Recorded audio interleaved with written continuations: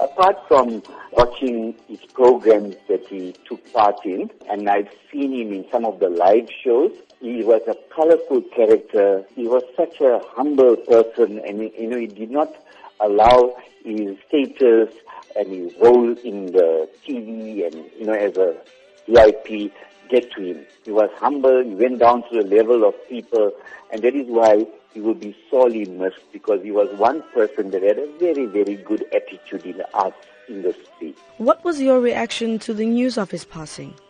Sure, when I heard this, I was just sympathizing with people regarding Chuck Berry, who died at the age of 90. And then a few minutes later, I heard about Mr. Mafela's death. And it was such a devastating news, because you know why? He played such an important role, especially with his latest acting role in Generations. He really touched the hearts of millions of people, through his... And what I loved of him is music, freshness that he provided when he sang, and his music videos and so on. So we will really miss him. It's so tragic that he had to die in an accident. Tell us about some of the memories that you share with Mafela. When I met him a few times at events, and I went up to him, I told him, Mafela, I'm a very, very hardened fan of you. And he said, oh, you actually watch my programs?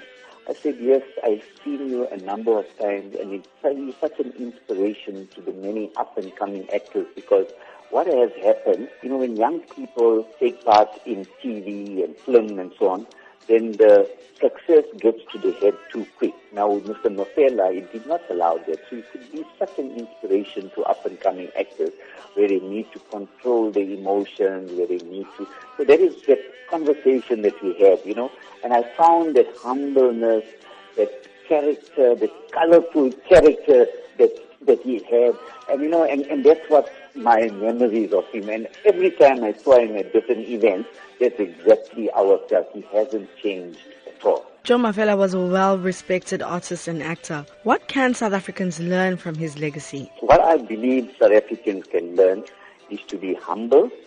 Do not allow fame and glory get to your head, because that's going to destroy you emotionally as well as in your career. Go back to your roots, because everybody started from the bottom and they went up.